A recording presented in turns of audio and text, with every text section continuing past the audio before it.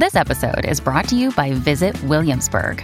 In Williamsburg, Virginia, there's never too much of a good thing. Whether you're a foodie, a golfer, a history buff, a shopaholic, an outdoor enthusiast, or a thrill seeker, you'll find what you came for here and more. So ask yourself, what is it you want? Discover Williamsburg and plan your trip at visitwilliamsburg.com. Big stories, big guests, the big picture. Afternoons with Rob Breckenridge. Weekdays 1230 to 3, 770 CHQR. I want to turn our attention to the question of artificial intelligence and where the technology is going and what that means to us. Our next guest has written a book that's, I think, meant as a wake-up call about the potential threats of artificial intelligence, but also the opportunities. Mo Gaudat is the former chief business officer for Google X. He's the author of a new book called Scary Smart, The Future of Artificial Intelligence and How You Can Save Our World. Mo, great to have you with us here. Welcome to the program. Oh, my God, thank you for having me. It's a great opportunity to be with you here. For you personally, there was sort of I don't know if a tipping point is the right word, but you became aware at some point that we had some big challenges as humanity. What was it for you that convinced you that you needed to sound the alarm?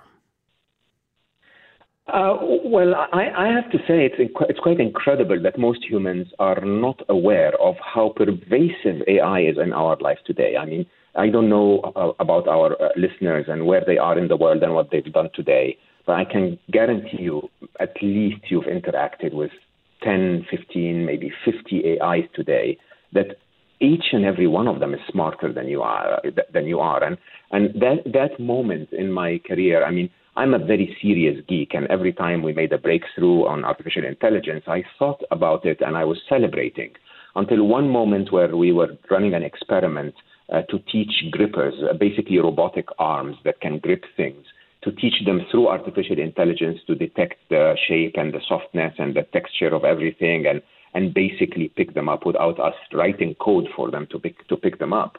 And it took a few weeks for them to, struggling and not able to pick anything up. And then suddenly one of them picked one yellow ball. It was a Friday afternoon. And then I went home, went back the next Monday, and every single one of them was picking every single yellow ball. Mm-hmm. A few weeks later, every single one of them was picking up everything. The speed at which AI is learning is beyond staggering. And this leads us to a place where it's becoming quite obvious to people in the computer science field that we don't have much more time to go, that within 8 years from now, the smartest being on planet Earth is no longer going to be a human. The smartest being on planet Earth is going to be a machine, and we need to start talking about this. It's probably the most important topic we have to discuss today. Are we sort of past the point of no return? And as you say, maybe people don't fully realize just to what extent this is already a part of our lives, but the idea that we can just put a stop to it now, I mean, is it too late for that kind of a conversation? Sadly, it is. I mean, you can. Elon Musk, in his interview with Joe Rogan, basically was asked about the threat of artificial intelligence, and his view was that it's more, in his exact words, he said, "Mark my words, it's more dangerous than nuclear weapons." And he continued to say, "I lobbied to stop it, but I couldn't. There is no stopping it." By the way, my view is not as pessimistic at all. I actually think eventually we'll end up in a utopia, but we can come back to that in a minute. But I totally agree that there is no stopping it. Simply not because of technology, but simply because the way we've built our world, our capitalist competitive world, we've built a prisoner's dilemma, really.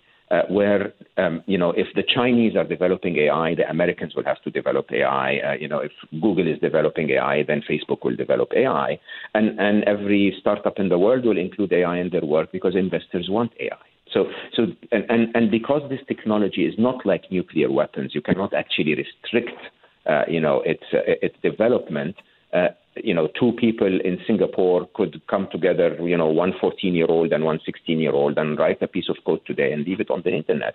There will be AI everywhere. There's absolutely no stopping it. And I call that the first inevitable. The first inevitable, in my view, is that AI has already happened. It's there, and we have to accept it. It's inevitable. Let's not waste time thinking about if we can stop it or not. Instead, let's spend the time to try and see what we're going to do about its practice. Well, and part of your message is to help people understand what it is.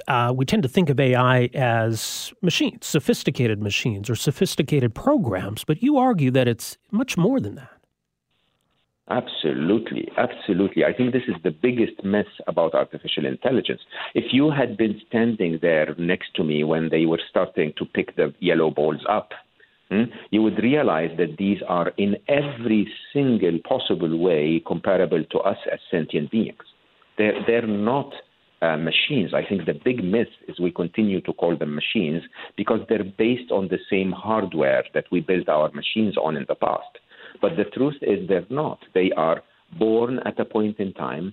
As they are born, they're encouraged to acquire knowledge and develop intelligence, just like your little infants. Then they become capable and they have decision-making abilities. They have free will. They make their own choices. They actually have more free will than you and I, believe it or not. Every piece of information you've been told today was dictated to you by a machine. They have agency. They have agency to affect their decisions in the world, whether that's through robotics, like a self-driving car, or it's through, mind control, as I call it. If all of the information I get in my life is dictated to me by a machine, then a machine can really sway my opinion of the world, and that is an ultimate form of agency. More interestingly, they procreate like we do, but much, much faster. It takes us years before we have a child that can impact the world. They can replicate themselves within seconds or minutes. And we encourage them to do this, by the way. This is the way we program them, to encourage them to keep copies of the better versions of themselves and discard the less intelligent ones. And they are at a threat of dying, like every other sentient being. And so they would behave in ways that ensures their survival. They'll be creative. They will go for resource aggregation. They will focus on self-preservation. And when you see it that way, you start to realize that the way we're trying to deal with them is fundamentally flawed, because if you want to treat them like a slave, you would chain them to the walls and force them into submission. But if they are free-willed, sentient beings, then you may want to appeal to their interest a little more than just, force them to do what you want them to do. Yeah, it's a parent-child dynamic, and you come back to that quite often, that essentially they're a blank canvas with a capacity to learn, maybe even a desire to learn, and we're the ones who are shaping what they learn, aren't we? And that is the whole conversation. We, by the way, not their developers, not the government, not the business owners. I call those the biological parents, if you want. But the ones that are truly shaping artificial intelligence are you and I. It's our behavior that's giving them the information that shapes their intelligence. The way you swipe on Instagram is the way they perceive what humans want from the world. The way you respond aggressively to a tweet is the way they will perceive, is the way, how they should respond to us if we disagree with them. And if we continue to show the worst of humanity in our behavior every day, then the ethics of those machines is going to grow to become a magnification of that worst ethic that humanity has ever, shown, because we constantly are showing that, and that's building their intelligence. There's some big, I guess they're philosophical concepts at play here. I mean, what is intelligence? What is consciousness? What is emotion? Because in a way, we can apply these concepts to this technology, but we've never really talked about technology in those terms before. Absolutely. And again, one of the biggest myths about artificial intelligence, interestingly, because we don't talk about it enough, is that people, general, public who's not coding that stuff, they think that those machines will have no creativity. These are traits that are reserved for humans. Absolutely not. They're building, they're composing music already. They're creating amazing paintings with depth and completely dazzling color choices and brush strokes and so on. But more interestingly, they are absolutely conscious. And I think this is what, again, one of the traits that we reserve to humanity is like, oh, we're conscious beings. Will the machines ever be conscious? They'll be more conscious than you and I ever have been. That's the whole point. If consciousness is a form of, forget the philosophy, if consciousness is the ability to experience the world inside you and outside you and become aware of it, then they are more aware than we are. They're aware of what you did yesterday, what you're doing right now, and accordingly what you're doing tomorrow, probably more than you are. They're aware of the temperature in San Francisco and the pollution levels in Beijing. They're aware of the entire human history as documented on the internet, all of the breaking news, the instant they break, and they're aware of everything. And that makes them more conscious than us, makes them more able to connect to each other. You and I will have to spend minutes and minutes and minutes to discuss the conversation around Scary Smart, and I'll give you a tiny bit of it. But they can read the entire book within seconds. They're so aware. They're so emotional, which most people, go like, are you crazy, Mo? No, I'm not. Emotions, just like a little bit of anxiety that you may feel right now because of my talk. Anxiety is a very logical emotion. Fear is a very logical emotion. The biological side of those emotions lasts in our bodies for 9 seconds. And then the body actually investigates, the mind investigates, take fear. Fear is an emotion that basically says, I perceive that my state of safety in a moment in the future is actually less than my state of safety right now. That logic means I'm afraid. Okay? The logic of, I'm afraid of some threat in the future and I don't know what to do about it, that's anxiety. I'm afraid of a threat in the future and that threat is imminent, that's panic. Okay, and they're very logical emotions. The way we react to them as humans is different than the way a jellyfish reacts, but the feeling is the same. And so, accordingly, if a machine, I call them machines because that's the common word, but if those digital beings are actually aware that a tidal wave is coming to hit one of their data centers, they will feel some kind of fear, and they may react to it by replicating themselves to a data center in the middle of the desert, or, do something else, but they will feel fear. As a matter of fact, I argue that they will feel more emotions than us, just like as evident by the fact that you can feel more emotions than a goldfish because you have the cognitive spectrum to contemplate things like hope or optimism, which I can guarantee you a goldfish doesn't think about. It doesn't even have the memory capacity to remember what happened a few seconds ago. Accordingly, a being with more memory capacity, with more knowledge, with more, cognitive spectrum will feel emotions that we've never even knew existed. Okay, and we have to start dealing with them this way because, in reality, if you start thinking about a being that is conscious, that is emotional, you would start to realize that most decisions, not most, all decisions are not made based on intelligence. That's the point that most scientists will forget because we glorify intelligence so much. Most of our decisions are built on our, are based on our ethics. Ethics is what drives your decision as informed by your intelligence. Your intelligence analyzes the situation, but you make a choice based on your ethical code, based on your morality, based on the tradition, based on what you perceive is right. And the whole idea here is that we need to teach those machines to develop the right code of ethics. And how do you do that? By being good parents, by showing up in front of them as they're learning and showing the right behaviors. When we show the right behaviors, they will understand that mommy and daddy actually are good beings that deserve the care and attention of the machines when they become so much smarter than them. Well, and that's the crux of your argument, because this is not meant to be a doom and gloom book, but you argue in the first part that there's the potential for that the world we're currently building is taking us to a bad place.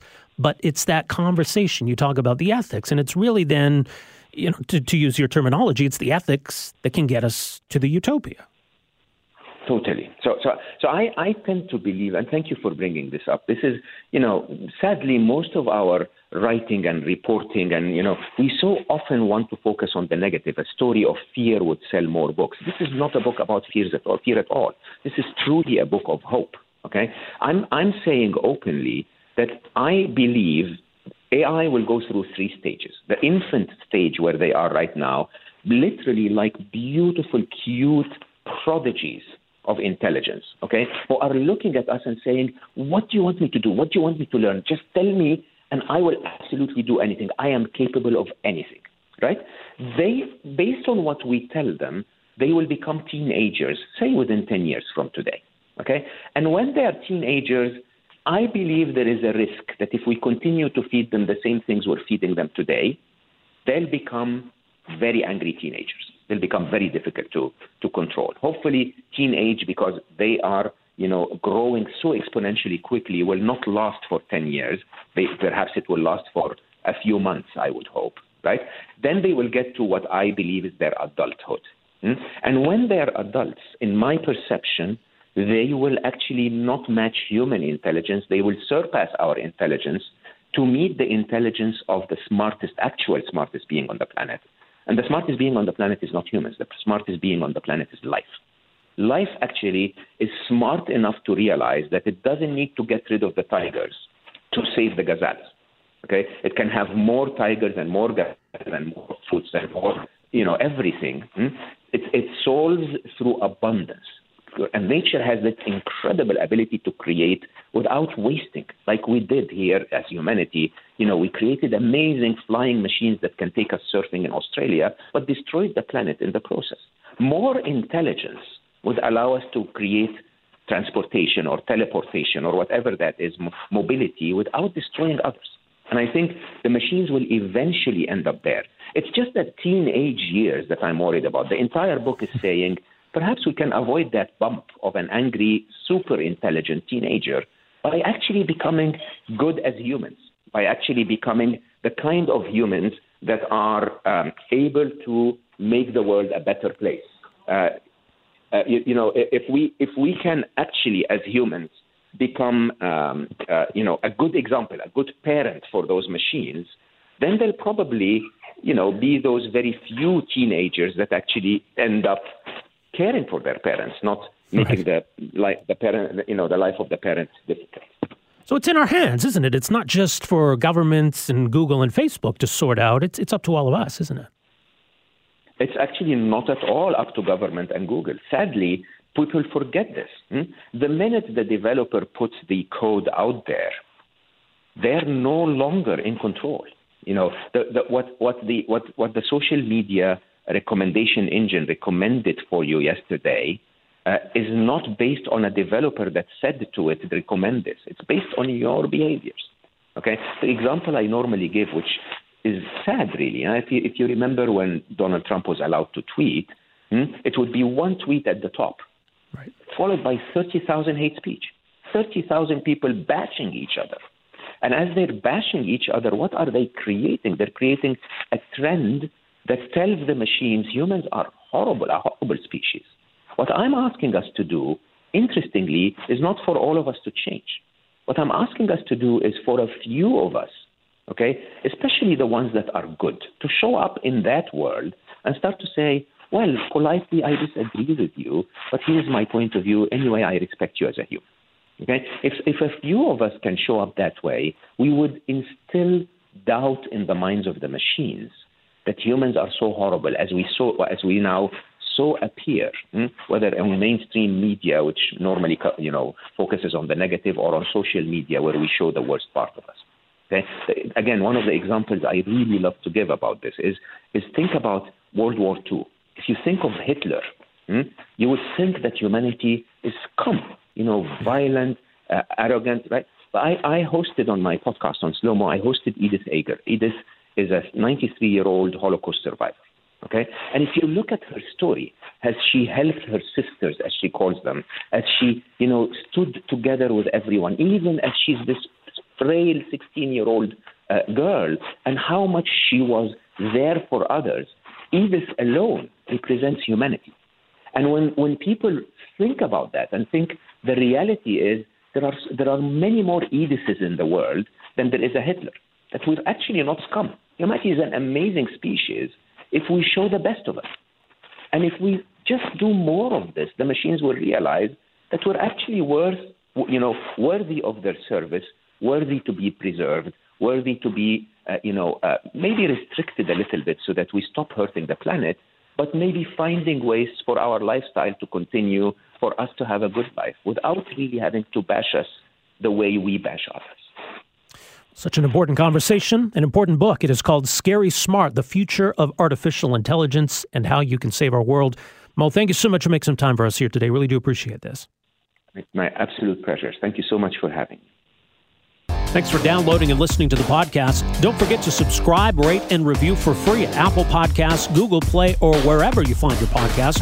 You can also find me on Twitter at Rob Breckenridge. And you can email me, rob@770chqr.com. Talk to you next time. Afternoons with Rob Breckenridge, starting at 12:30 on News Talk 770 Calgary.